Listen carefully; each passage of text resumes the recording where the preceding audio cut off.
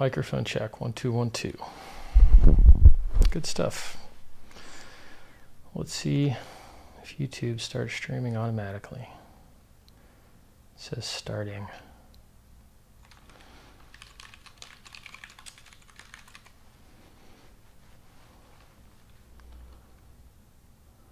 I'll wait until it says started in the past tense.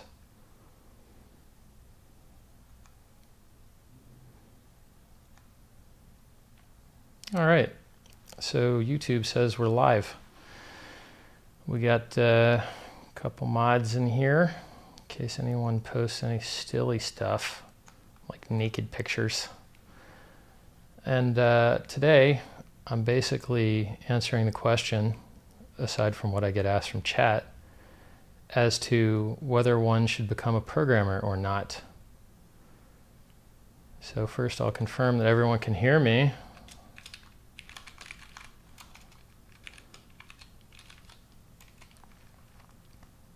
Yep, everybody says working good and fine. So I get this question a lot. Should I become a programmer? And I think that it's a malformed question. It leaves out a lot of important things, right? So if you learn to be a therapist, I'm not a therapist, but I trained as a life coach. And one of the things that we were taught was when people ask you questions or tell you about their problems, they usually don't know what their problems actually are. And they usually don't know what it is that's holding them back. And so if you accept their frame, then you'll lead them down the wrong path because they're not asking you the right question, and they're probably not asking it in a way that's answerable. So there's a famous quote that says, forming a question in the right way is half the distance to the answer, pretty much. And as a human being, it's even harder or more important because you're going to feel what you focus on. And if you ask bad questions, you're going to have bad feelings no matter what. So if I ask you, what's really good about today? You're going to answer that. You're going to have things pop into your head that you feel strongly about. Well, it's not raining. My house isn't, leaking water inside. My body works properly, whatever your answer is. But if I were to ask you the crappy question, like, how bad do you feel about not buying Google when you first became aware of it? Or how bad do you feel for not buying Bitcoin when you first heard about it? Well, then no matter what the answer is, you're going to feel bad, right? So the magic to progress and feeling good at the same time is asking smart, empowering questions and then, phrasing them in a way you can act on, right? So, how could I lose weight? That's an okay question. How could I get healthier? That's a better question. How could I get healthier while enjoying the process? That's an even better question. And the better your questions get, the better your answers are going to get. So when people say, should I become a programmer? Well, that's a means to an end. I mean, it's not really an end emotionally, right? So why do you want to become a programmer? Is it because you want to become wealthy? Is it because you're interested in the technology?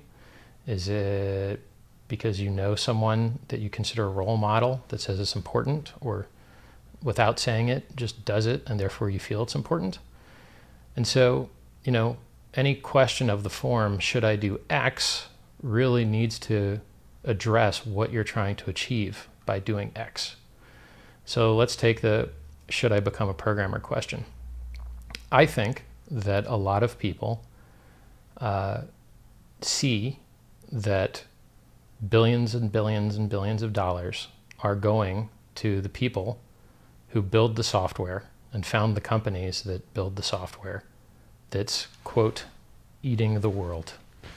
So from a financial perspective, I can understand why people want to become programmers.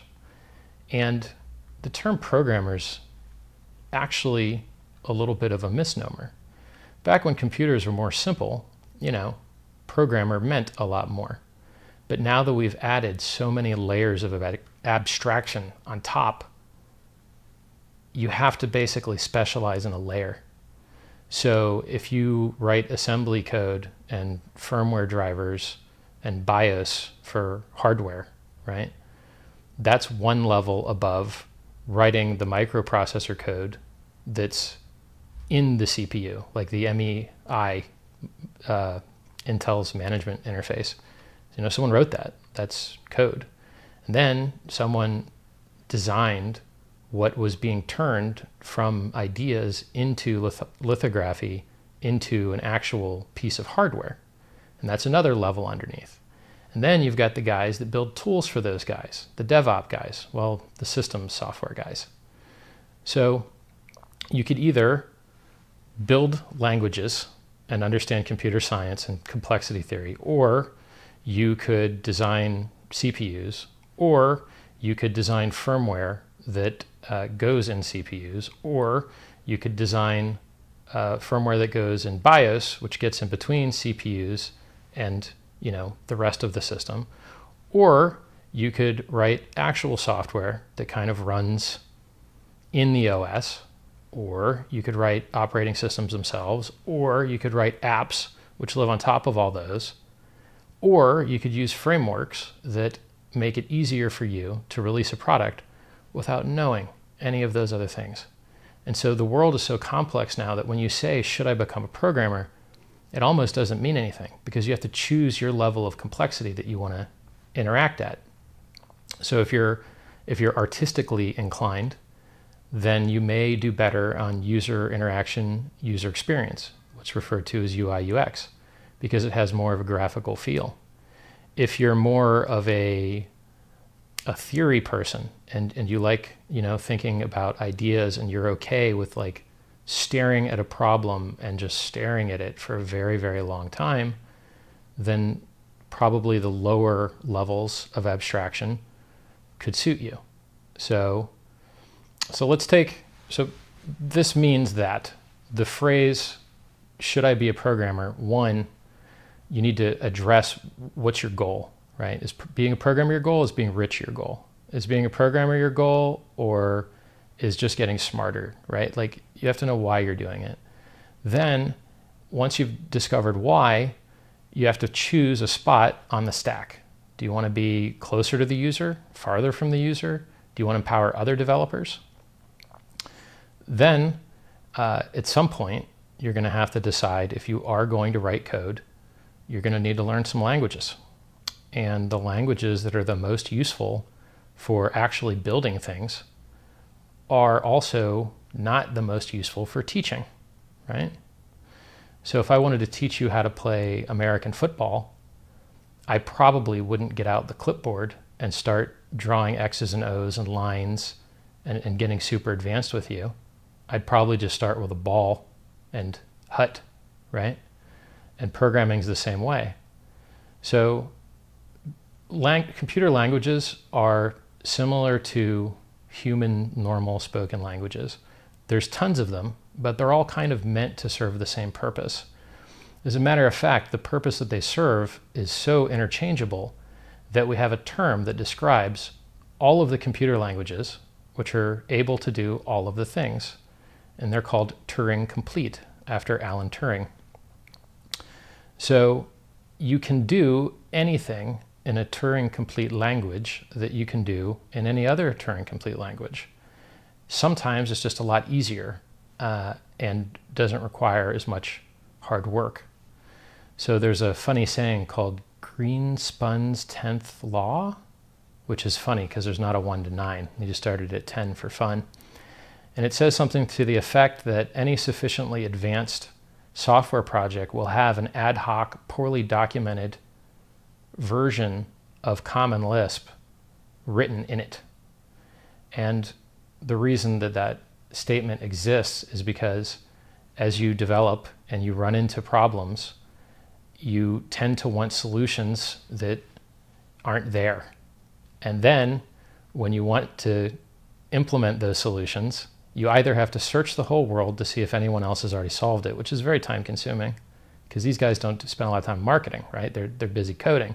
So you don't really know what's out there. Maybe someone else already did solve your problem, but you didn't search the right terms or he didn't do the right marketing, and you don't find each other until you found out that you solve the same problem twice. So the cool thing about Lisp, in my opinion, and I'm biased because I learned this in middle school when I was, 12 years old. I'm not sure, 6th grade, whatever 6th grade is in America. We learned Scheme in 6th grade. So I use a lot of parentheses, and I like macros, and I like recursion. And so basically a macro is, if you have to write code, well, that's one thing. But you could also write code that writes code and treat the software like data. And that's the maximum flexibility that can possibly exist. And that has a plus side and a minus side. So the plus side is you can dream up anything imaginable and do it. But the minus side is it's really hard to pick up where other people left off because they also dreamt at the edges of their ability. And so you find less collaboration and more like, I think, started and stopped projects, basically. The more powerful the language is, because there's less guide rails, and those less guide rails make it harder for people to cooperate, because you've got to basically sync someone up more because they started less down your path, right? Because your path is so much more different. Whereas things that are more simple, that don't have so much functional macro-based stuff, it's a lot easier to get up to speed on because everyone's starting at a very similar place. And you've also got kind of whatever won the battle, right? And so this designing of languages thing has been around for a really long time. And sometimes worse languages win. And, the amount of better a different language could be is not ever better enough to cancel out all of the transition costs, right? So it wouldn't make sense to switch. So in summary, if you want to become a developer, know why you want to do it. And you should probably stop asking whether you want to learn or not and just read a little bit. So every day I read a couple pages of Hacker News, which is news.ycombinator.com, because it's the most dense collection of intelligent human beings that I've ever found. It has extremely high signal to noise ratio. And if you try and be funny, they ban you. So it's not a place for funny. If you try and be funny there or political, you're going to get banned. And that's the reason that community still has value, because they've banned so many people. And you might have to endure a ban before you realize the strictness of the situation. I know I have. I like to be extreme, so it's easy for me to get banned places, which is why I like to talk amongst my own community, because I'm not going to ban myself, and we can talk about whatever's interesting. And I maintain the high signal to noise. So you could stop thinking about why you want to be a developer and stop thinking about whether it's a good choice and actually just learn some code, right? And get a hello world out there. If I were to learn a language now, it would be Common Lisp or Clojure or something very functional, because I believe in the power. Now, what's the downside to that? If you were looking for a job, you're probably going to get less job offers. If you were looking to work with other people, it reduces the number of people you can cooperate with because there's not as many people on that paradigm. And there's a chance that you go down the same path as most other people did, and you run into less libraries that you can use. And, do you really want to write your own method to use multiprocessors? You'd rather plug that in, right? Do you really want to write your own way to talk to the network card? You'd rather drop that in, right? And then you find out that certain ecosystems have a lot more components that you don't have to build yourself. And so, there's wild popularity with JavaScript because it is the language of the browser. And because JavaScript's the language of the browser, and because everything is browser-based, or more things should be, I love browser-based things, which I'll explain in a minute why, then you kind of have to learn JavaScript anyway to run things on people's clients, their web browsers. And so if you've already had to learn it, you already know it, well, then you discover, now we can have JavaScript servers, and you end up with Node.js, and Apparently, the Ethereum EVM also is very JavaScripty, right? Now, real hardcore computer science bros that maybe know more than one language, they're not happy about the whole world being JavaScripty. It's kind of like Eternal September, when the internet had a very high signal-to-noise ratio because you had to be real smart to use it, and then AOL kept sending out disks, and kids would get summer vacation or come back from summer vacation in September, and then Usenet would fill up with idiots. And then basically as soon as the internet, got popular enough, it lowered the signal-to-noise ratio of the whole thing. So there's a lot more stupid people, and it's very hard to maintain a community free of the noise of stupid people and unfunny people because they're so much more numerous. And so communities will come and go. Dig came and went. Reddit kind of came and went. It's very hard to maintain a high signal-to-noise ratio. Like even this video that I'm making now, to some degree, some portion of people watching are stupid, and they'll go on Hacker News and be stupid. And to some small degree, hopefully a very small one, some moderators over there are going to have to endure some extra stupidity. But I have a lot of very smart people that listen and interact with me in my channels. So I think that of any live stream that could be happening, this is probably one of the highest signal-to-noise ones that could perhaps pump new blood into the Hacker News ecosystem. So you have to choose your level on the stack. You have to know why you want to do it. There's a difference between different languages. The most powerful languages let you treat the code as data so that you can make other programs which manipulate that data. There's pluses and minuses to that. And you're better off just learning some code and trying it to see if you like it than you are constantly thinking about it. There's more than enough resources. Drop a thread or search that forum I mentioned, and you're going to find a whole lot of how to get started stuff. And yeah, I'll take some questions from the chat, and then I'll show you, I guess, the most prolific hacker keyboard. Let me click chat here.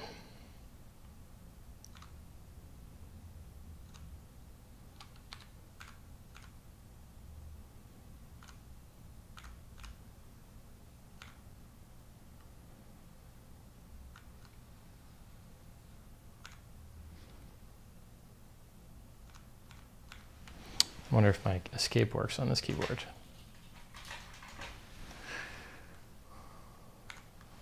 All right. Starting from the top. Actually, I'll start from the bottom. You guys have probably been waiting a good long while. The 150 of one of you in here. Snurlax, a developer, says, Python is widespread in academia. JavaScript, Node.js, and TypeScript are good for front ends GUI. Ruby is better. PHP, and for performant applications, you should look into something like Go, Rust, or any C variant. Yeah, if you're asking the question, should I become a developer? That's all Greek to you. You don't know what any of that stuff means or how those things are related to each other. All right, let's scroll up here. Yeah, see, my chat is so smart that they're already hardcore arguing about languages. So I guess I'll cover something. So if you read Hacker News every day, but you're not a developer, you're going to learn which systems work better for certain things, even though you might not be able to personally implement them, right? So you can learn why Linux needs rebooted less than Windows, or you can learn why having the driver ecosystem of Windows is always going to be better for video than the driver system of Linux, right? Because they serve the 90% of their customers that are on Windows long before they serve the 10% of their customers that are on Linux. And that's like a big overestimate as well. Desktop Linux, probably not anywhere near 10%. So one of the big inside jokes, I guess Eternal September is an inside joke. Another inside joke would be, what's better, Vim or Emacs? So I would choose Emacs because I love outlines and nesting and collapsing and expanding things. There's a plugin for Emacs called Org Mode, which is fantastic. And you can hack the browser up with that same Lisp language that I was telling you is the most powerful language. And then there's another system called Vim. And these are just two text editors. But if you write code for a living, staring at text editors is what you're going to be doing, right? Because code is text. So Vim uses weird arrow keys. So these keys here, right next to on the home row, are up, down, left, and right, which doesn't mirror anything you've done with gaming on your left hand, where it's WASD, or anything you've done with your right hand in the normal arrow pad. So it's harder to learn the arrow keys. You can buy special keycaps that have it on there, or tape them on there, or just learn it. Anyway, so Vim versus Emacs Wars is like an inside programmer joke. Greenspun's 10th rule, inside joke. Everyone chanting, why don't you make a macro for that in Emacs? Because it's so customizable that you end up like customizing it so much after using it for years that to start over would be a nightmare, right? Programmer inside jokes. All right, let's take a look here. People say they feel like they're on a date with me. I assume because of the beautiful romantic candles. Hello, everyone. I said that I would wear my my bling bling gangster necklace. This is it. This is a fist crushing money made of diamonds and white gold. I have a trademark, a service mark on this little vector graphic here. And then we've got our white gold and diamond bling bling. I used to like be more materialistic, so this that you see now is less. I'm less materialistic now. But if you're you know, if you're going to be a public figure and be silly, well, I guess you guys like all the silly shit, so I guess I'm going to be doing it. I've already got all the stuff, so I might as well like turn it on and use it. All right. It's a little bit slower scrolling through everybody's hacker speak here. James Bond says, Richard loves to interact with chat. Yeah, man. Like when I'm thinking deep new thoughts straight out of my head, it kind of consumes my consciousness to deliver it well. And it's hard for me to be interrupted with paying attention to other people's in-depth thoughts. Watch Elon Musk on stage sometime and see how much he breaks eye contact and looks into space. It's just what happens when you're smart and generating new ideas on the fly.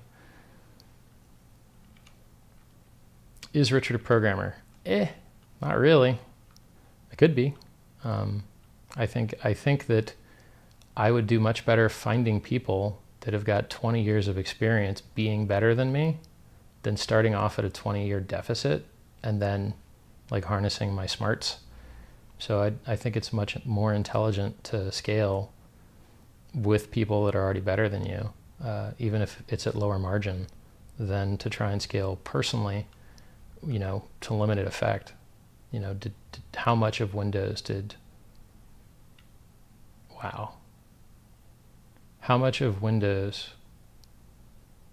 why don't I know his name right now? I forgot, Bill Gates. How much of Windows did Bill Gates write? Not that much, right? Maybe he wrote some of DOS. But did that make his project work less well or more well, right? So I don't think, if you have the ability to find intelligent developers and work with them and limit the scope and make their lives good and not, you know, have them waste a lot of time and give them interesting problems and an interesting framework to solve them in, I think that's much more scalable and intelligent than trying to become a developer at this tender age. I might still do it for fun anyway, but it wouldn't be anything mission critical.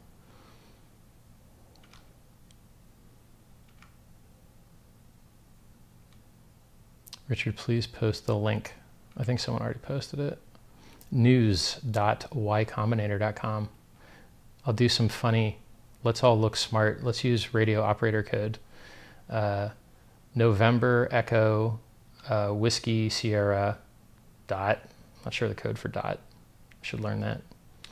Yankee Charlie Oscar Mike Bravo India November 10 Tango, Oscar Romeo. I might have skipped a letter in there. ycombinator.com, Charlie Oscar Mike.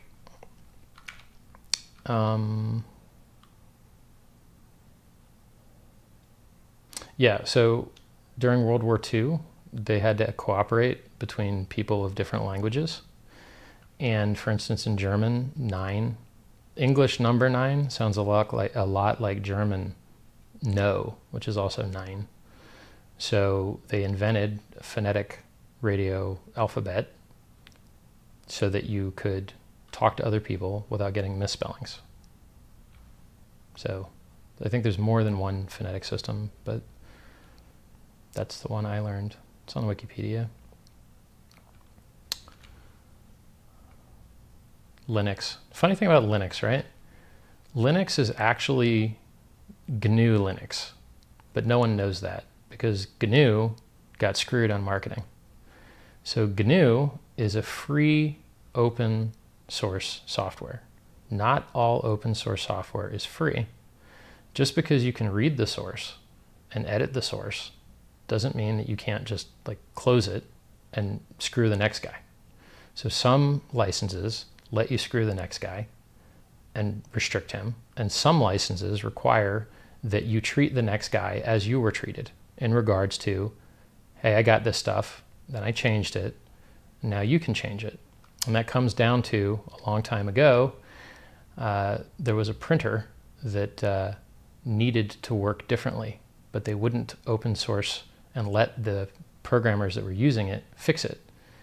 And then it basically started the digital rights management war regarding software control. You know, it's a tragedy of the commons that in software, free software can't buy ads because it's free. So you're busy always trying to find a way to make money to, you know, keep the lights on. And then the for-profit companies hire all your good talent with more money, out-advertise you with more money, train and onboard people with more money. So there's huge, gigantic advantages to being a closed source software company. And only in rare cases has open source, which most people confuse with free software. It is not. Free software is more of a social movement, whereas open source is more of a, you know, they're not about the politics, basically. If you're a media creator, you're using Windows or Apple because you need drivers for all your peripherals and you're just not going to get them on Linux. Let's go down the list here. Do I think 2018 will be the year of the BTC fork? What's your take on BTC Gold?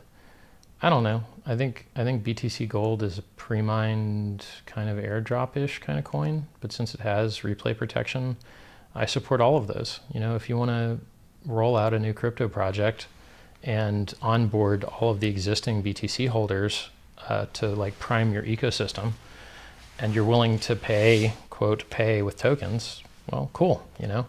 I prefer that to not onboarding the BTC guys and then losing, losing mind share and market share to stupider projects that are farther from the most secure one, which is Bitcoin. Scrolling through chat.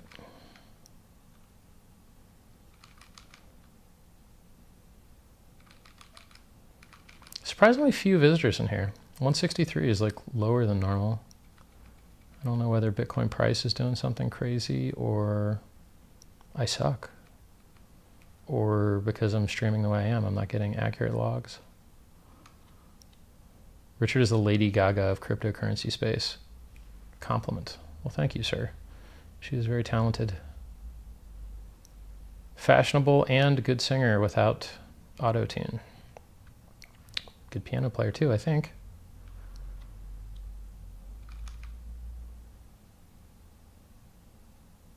I like the gold stuff in the background. Me too. It's, if you look up castles and presidential offices of the entire world except America, kind of looks like this stuff minus the throne chair, I guess. A lot of gold gilding, A lot of candles, a lot of chandeliers. This stuff's been around for hundreds of years.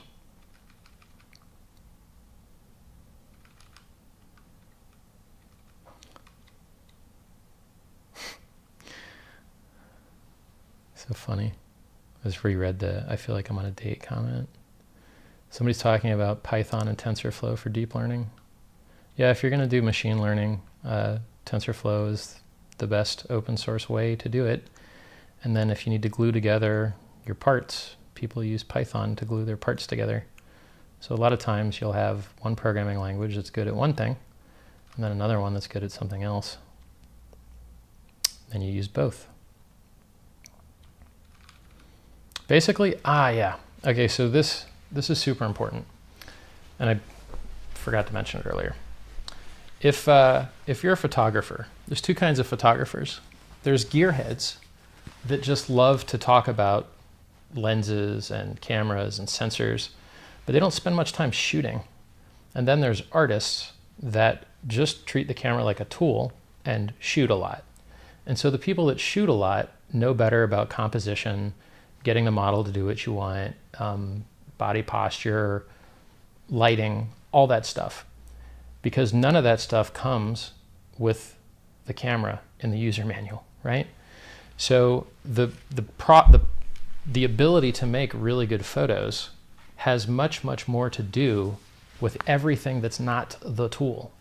So the camera itself is a very small part of making something beautiful.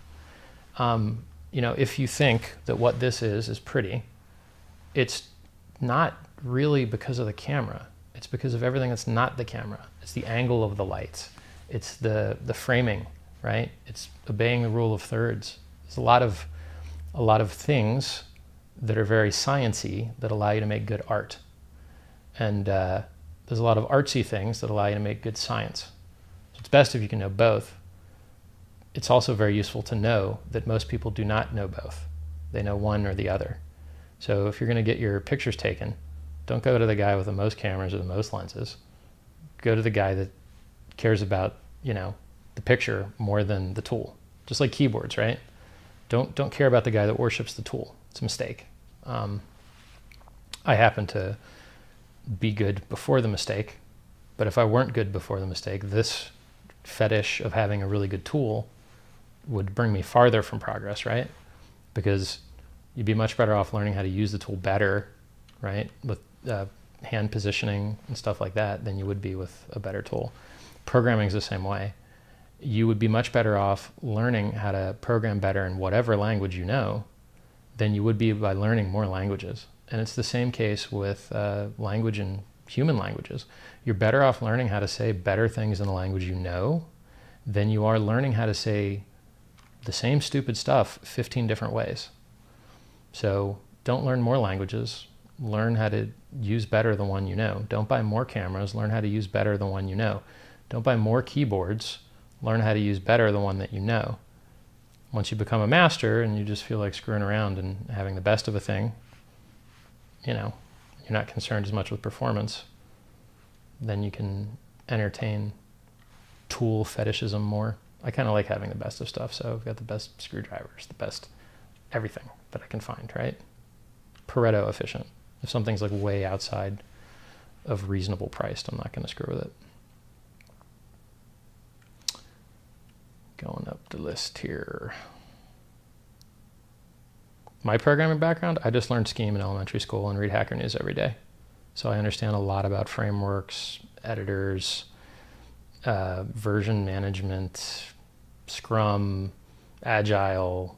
I know a lot more about developing than some developers because I'm learning about tools and they're writing code.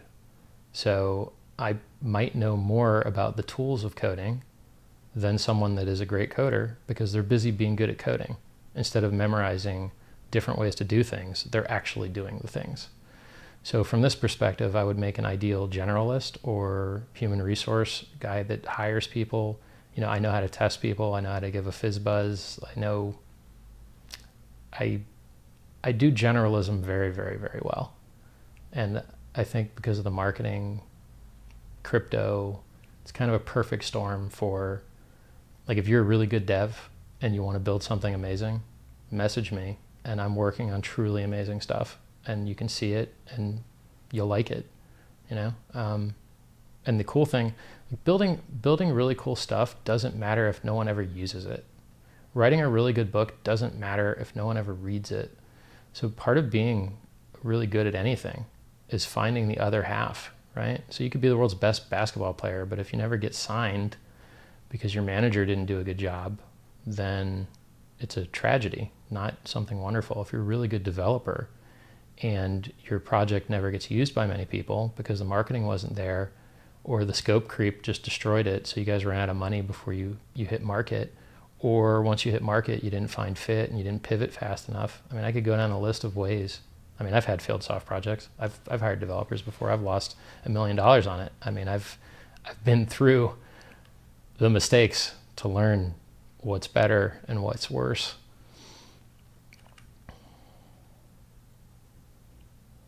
Anyway, long story short, if you're a dev and you want to make a difference in the world and have your code used, you probably already know that just writing good code isn't enough. You got to get in people's hands, you got to onboard them, you got to train them. It's more than just writing code, like anything. What's a FizzBuzz? So remember when I was telling you that you have to choose where on the stack you're going to get good? Many, many, many, many people will leave computer science university or their coder boot camp or their personal reading. And then you have to have a quick and easy way, preferably a minimum time-consuming way, to tell the difference between a bullshitter and someone that can actually write code. Now, if you run into a bullshitter, they're going to hit you with every buzzword. And they might be like me. They might be reading Hacker News all day. You might be reading the same stuff. And then when you try and quiz them, hey, have you heard about these new i7 8700K processors? Yeah, I heard they overclock 5.1 gigahertz on air at 1.3 volts, you know, max out on a D15 cooler at about 87 Fahrenheit, 87 Celsius rather. Yeah, but what sucks is they don't have that many memory lanes, PCIe lanes. So they only dedicate like 32 PCIe 3.0 lanes to both video cards. And then, you know, anything that you can't even use all your SATA ports if you turn on certain M2 drives. Like I could just talk to you all day long about server hardware and bandwidth and double versus quad RAM lanes and all this stuff, right? But that doesn't mean you can write software. So FizzBuzz is a way to tell whether someone can really write software. And it's very simple. So I want you to create a list from the number 1 to 100. And for everything that's a multiple of 3, I want you to write Fizz. For everything that's a multiple of 5, I want you to write Buzz. And for everything that's a multiple of 15, or 3 and 5, as it is commonly phrased, I want you to write FizzBuzz. And then as you look into the problem, you discover that, you know, everything that's a multiple of 3 and 5 is also a multiple of 15. And then that's a little trick you can use to make your code more efficient. And then there's ways to do it with whiles. There's a way to do it with ifs. There's you know, many, many different ways to skin the cat of generating a list from 1 to 100 that says, you know, 1 to Fizz, 4 Buzz, right? You could literally actually just print it out manually if you wanted to like cheat a little bit and just do it in your head and be like, yeah, print that, right? So FizzBuzz basically is what the industry standard is for trying to tell the difference between someone that's a bullshitter and someone that can actually write code. Because if you can't write code that does that, you're not a programmer. You're not a software developer. You need to go back to school, period, right? And a very large portion of people will fail that first question off the bat.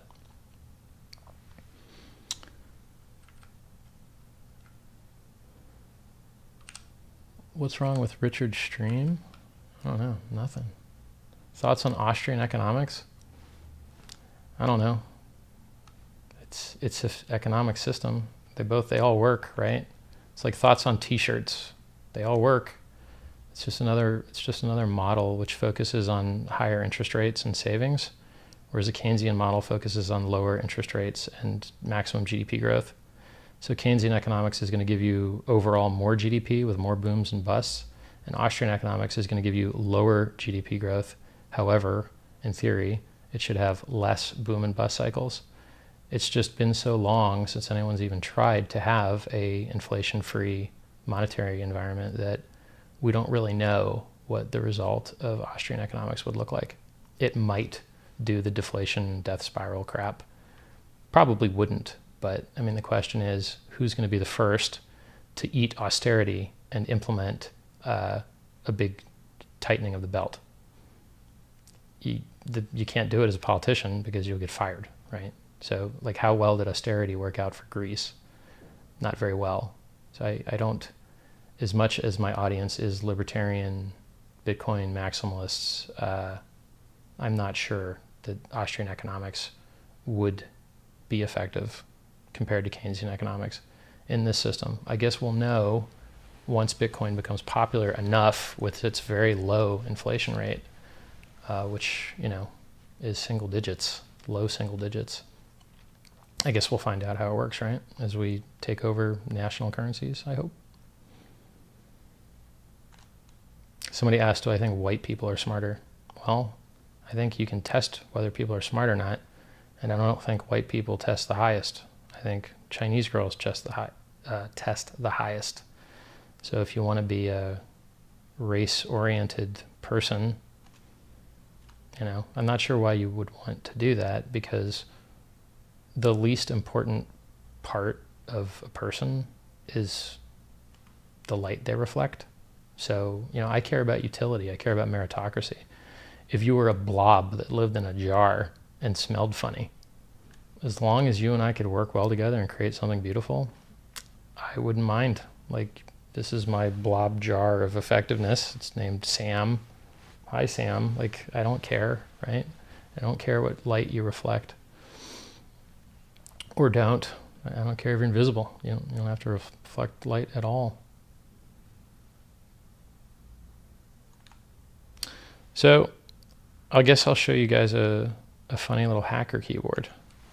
So this is an IBM Model M, and it's a very unique little keyboard. It's very loud.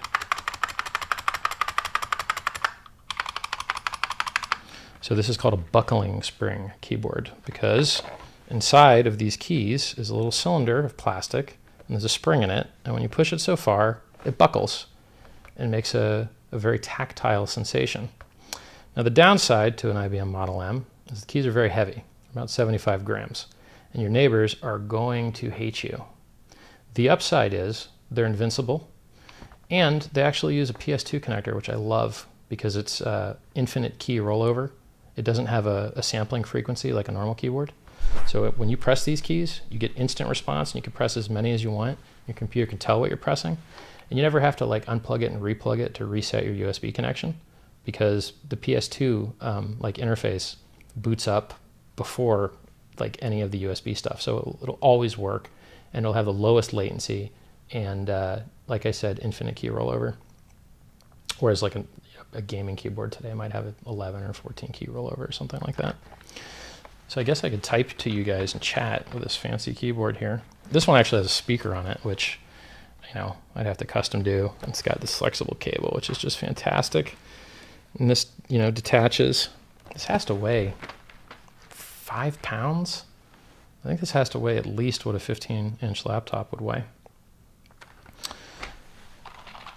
Let's give it a try.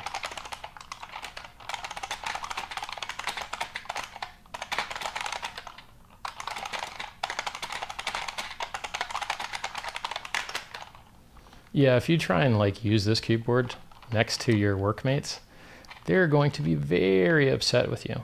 Now you could actually hack this to be quieter. You can insert, I don't remember whether it's velvet or some type of floss, but you can actually make the spring act differently, and then it's a little quieter.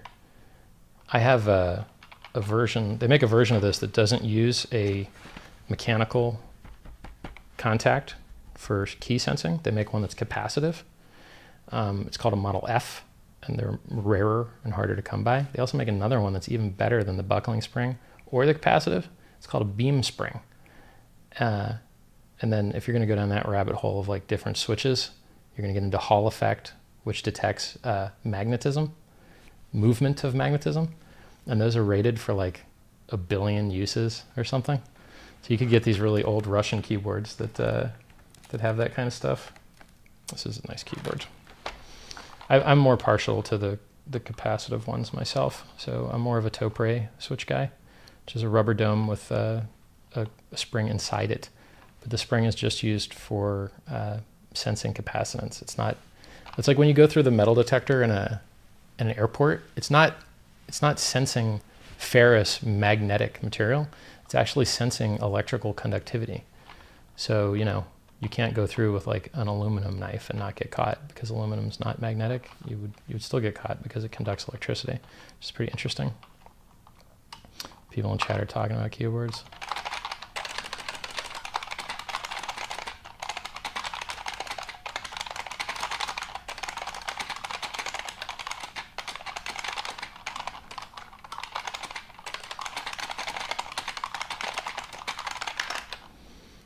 And I see how I hit question mark and shift with both my right finger. That's a mistake. I should have hit shift with my left finger and question mark with my right finger. So even typing 116 words a minute, which I do, I can still do it better, right? Practice makes perfect.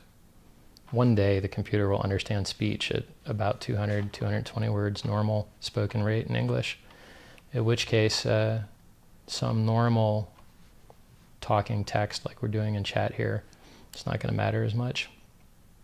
Bitcoin predictions end of year, $20,003 is my bet. And I think we're coming up quickly on my 6K estimate. And I think we're at 4,500 today. So it's not that bad. 50% rise once Wall Street gets in. I'm happy with it. So I'm happy with that call.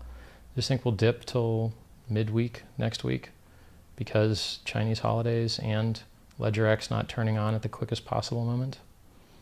I seem to be the only guy that cares about LedgerX. I might be totally wrong about that. They might not actually ramp up fast. So, I mean, I've heard a rumor that they're going to slow start. So whatever that means. So maybe they don't want to risk opening up full blast and they do a slow start thing. In which case, I guess that supports the dip even more. Or even, it's hard to know what everyone else is thinking, right? What do I think about the ThinkPad 25th anniversary edition? Some people say it's got a better keyboard in it. It's better than the chiclet style that they have now. I think more LED lights is cool. If you don't like them, you can always tape them. So I like LED indicators that are functional and useful. It's still top tier hardware. I mean, it's a 7th series Intel CPU, and they don't really have 8th series out in laptops yet. So not to any large scale. So I think it should be pretty cool.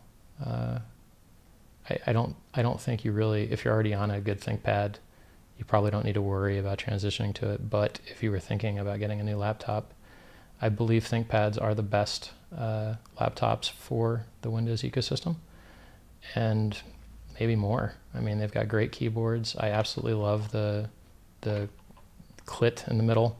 It's just called a trackpad. It's also called a lot of nicknames for it. So I'm a big fan of the Lenovo computers, and it's nice to not have to be a generation or two behind using the Apple hardware. Apple is always at least one generation behind on hardware because they have a slower iterative cycle. And I'm a PC guy. Can we talk about the advantages and disadvantages of generalism? Generalism for most people is a terrible failure. All the profit in the world is paid to those that dig the deepest. If you get 4th place in the Olympics, no one knows you were there. But if you get 1st, 2nd, or 3rd, you're real popular and probably real wealthy. So that difference between 3rd and 4th is everything. So if you realize that we're unfairly rewarding to those that are outstanding, then it's very intelligent to trade breadth of knowledge for depth of knowledge. And it's the same with software development. Don't learn a language just to learn the language. Do a thing and learn what you need to do that thing. And then you won't have wasted time learning shit you didn't need, right? So I'm a big, big fan of learning in a pull system. I pull in what I need to know. I don't learn more than I need to. Well, I mean, in theory. In actuality, I'm an idiot and I just spend all day reading everything and it's inefficient. I'm transitioning out of that. I'm doing evergreen content. This video will be on the internet for 100 years, I hope. So evergreen content, evergreen building, things that work while you're sleeping. That's what I'm trying to focus on. Scale, right? Working with the right team. Those things matter infinitely more than adding another thing to my to-do list that I don't do, right? Or doing things which don't have scale outside myself. So I could learn how to left shift, left pinky and question mark right pinky. I could practice that. But wouldn't it be better if I built something amazing that people could use? Something that takes my time that just helps me is rather greedy and not serving of the world. And I should serve, right? I stand on the backs of giants. Like, I didn't invent this language. I didn't pave the streets. I didn't build the buildings. I didn't set up the power grid. Everything that I have that makes life really, really good, for the most part, came from other people's effort. And I believe that it's your duty to fulfill the wishes of your ancestors and fulfill the dreams and ambitions of all those that died for you to have the great life that you do have in the West, at least. Don't be a lazy piece of shit and waste your life away playing games and doing drugs and living a life of distraction and diversion. Work hard, do the hard thing first, do things that have lasting value, care about what your fellow man thinks. Not all of them. There's a lot of idiots out there. What your team thinks. Care about what they want, right? And then, if you got to upgrade teams, that's normal too. If you're growing, people grow at different rates. So any group of people that has members that are growing, some people are going to outgrow, period. Some people are going to revert and become worse. So you shouldn't be in a specific peer group for an unreasonably long period of time. I mean, unless everyone's growing at the same rate, which would be very different, very odd. I think a lot of people give up on growth. I don't. I like it.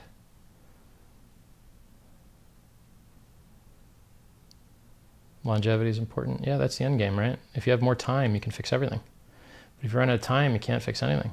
A lot of people talk about the environment. The environment's going to be destroyed by a meteor unless we, the humans, go and grab the meteor and shift it a little bit to miss the Earth, period. So when people are willing to sacrifice short or mid-term progress for maybe a couple degrees of temperature, it worries me a little bit, because we could buy those degrees. Like, depends on whether the ice sheets, it's so complicated. The moral of the story is, if we had more people instead of less, we could make more progress faster.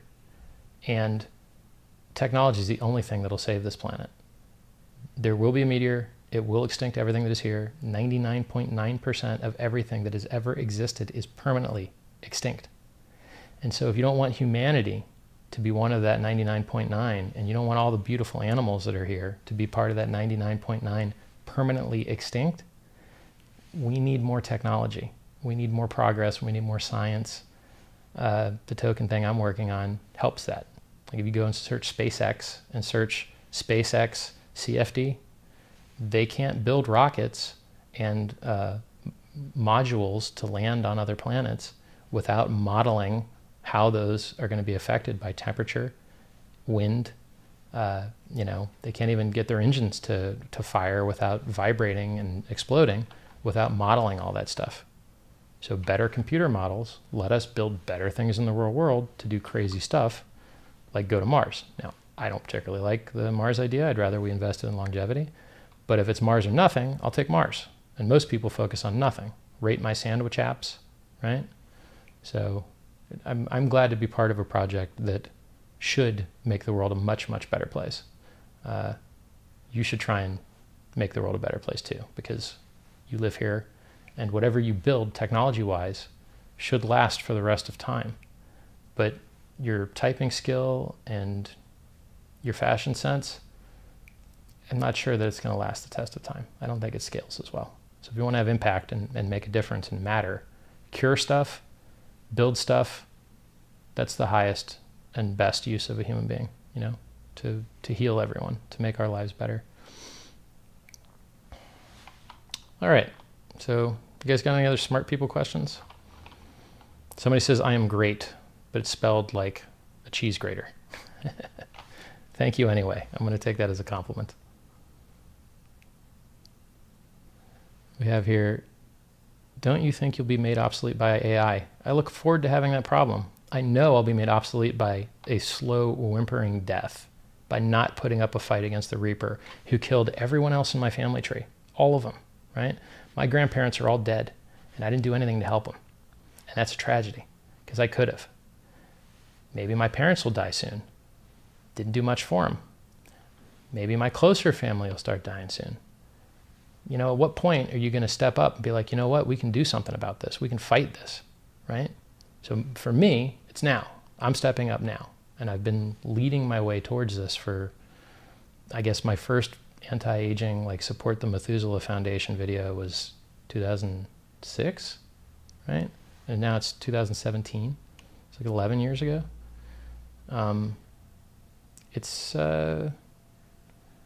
You got to have free time to do it, right?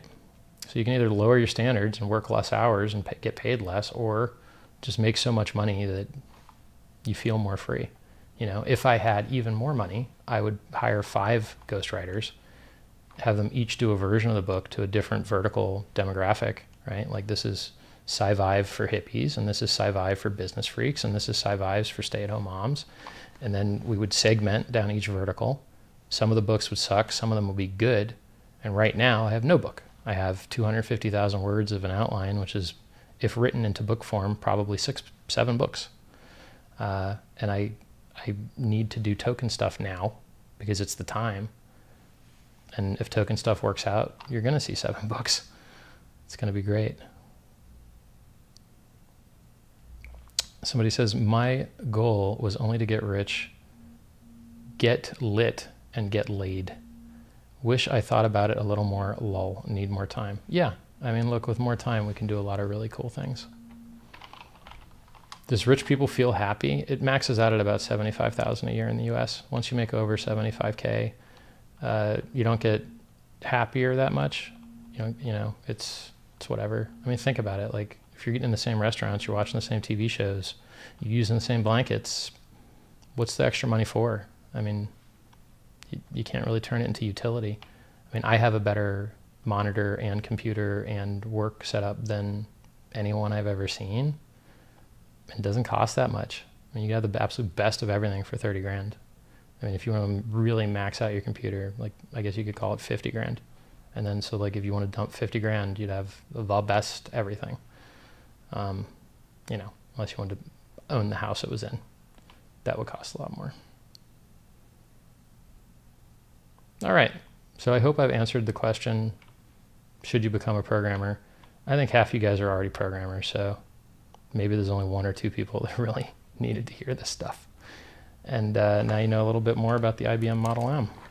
Yay. This doesn't have a pointer on it. I do have an IBM laptop like this that does have a pointer, but it's rubber domes. It's not buckling springs. I think it's called M13. What are my thoughts on Nick Szabo writing about the social scalability of Bitcoin? Oh, Nick's super smart. But like, you know, Nick being super smart doesn't buy Super Bowl ads, does it? And writing about the scalability of Bitcoin doesn't buy Super Bowl ads, does it? So I don't really give a shit about people talking about the goodness of Bitcoin. I need to see ads. So if one of you guys wants to go do a little startup that buys Bitcoin ads based on enough people locking up funds to do it, go call all the whales, get them to lock up their funds in a multi-sig, and then once the multi-sig triggers that everyone joined in, then the ads get bought, right? And you could choose 5 or 6 marketing companies, public relations companies, to handle the media buys. I'll write the damn ads for free. I'm a copywriter, no problem. But I don't own enough Bitcoin to be able to pull up that whole market and do it at a cost basis that would allow me to do it again, right? I would lose so much money on the behavior that I can't support doing it. If I had a much larger percentage of the ecosystem and could team up with other guys that did, then you could afford to advertise against all the other garbage that is actually advertising, right? Like OneCoin stole a lot of people's money because Bitcoin didn't buy any ads, right? Because for some reason, nobody is working on that. It's a literal tragedy. It's very stupid. People always ask, how many BTC do I have? Don't worry about it. Richard Hart always has the best swag. Thanks for the content. Looking forward to my token. Thank you, sir. So I buy a book and get QR code inside with 50 tokens. Yeah, I've thought about ways to incentivize book purchasing and community membership. Tokens is one of them, but you run into an issue printing a separate token per book and having them fall out. It's a little bit harder than first glance would tell you. Wow, that audio quality drops off axis. Oh shit, sorry about that. It's a cardioid mic. You can look up the SM7B and see the dispersion graph. I guess it's not dispersion because it's receiving sound, but the sensitivity graph.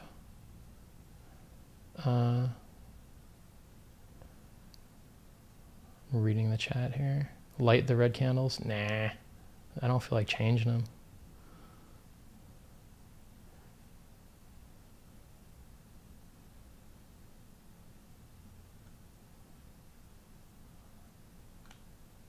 I don't think Bitcoin would benefit from a different governance model involving voting by funds, because most people are not qualified to decide properly on the technical decisions that would come up.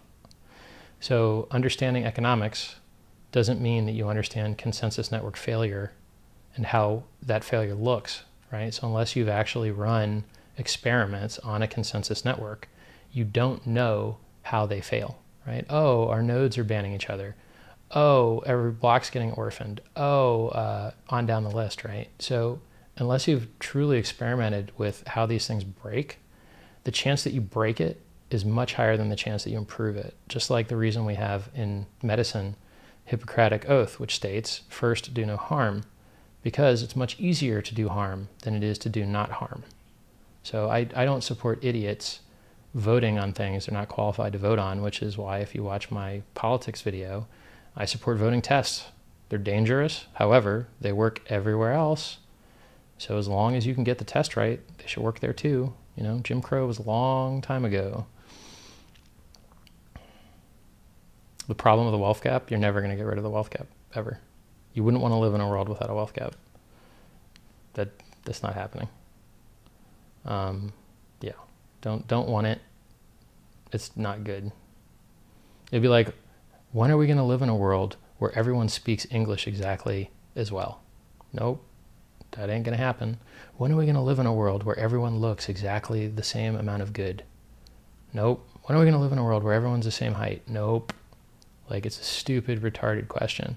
Like, why are you, you don't want to live in that world, dude. Believe me.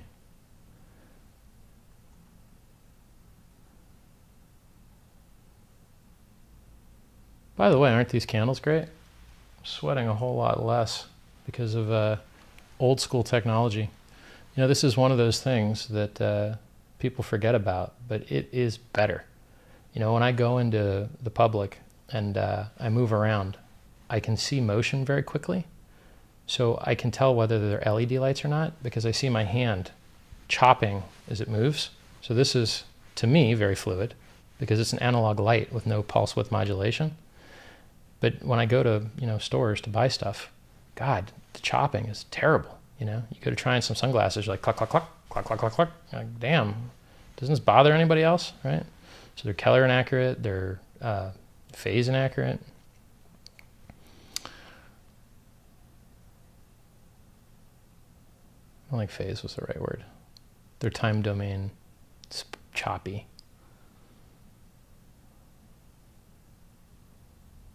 All right, so even though it's cool, it's still a little hot in this beautiful peacock jacket. Notice blue, green, orange. blue, green, orange, style, fashion, right? Actually, this is actually blue and orange too. Gold and orange are very related. All right, your guys' questions were awesome. Thank you so much for stopping by. The next time someone asks me some type of smart question, I'll probably answer it in this candlelight, longer, forever lasting format, because why, if I answer this question now, the next time someone asks, I can just link them, right? Which is pretty cool. I'll drop a chat link to the Telegram and the Discord, which is where we chat all day, every day. Mostly crypto stuff, some politics stuff, some fitness stuff. You know, our rules basically are high signal to noise. It's got to be funny, smart, sexy, or make you money. And since we're all dudes, for the most part, we got a nice lady named Ruth who's a mod, and we got Beauty Bubble. We got a couple nice ladies in there, but mostly dudes. So if you dudes want to talk about fitness and fighting and cars and all the stuff dudes mostly like to talk about and is on the covers of dudes magazines, it's an all right spot. So that's the Telegram link, and now I'm going to drop in the Discord link. I think I'm going to end up having a chat on every platform because, yeah, different platforms work better than other ones for different stuff. So there's Discord, there's the Telegram. One day there'll probably be some other forms. It's good talking to you guys. Keep it real, work hard, trade width for depth, learn Lisp, fight the good fight. Yeah, I guess that's it. Now I have to search for the stop button.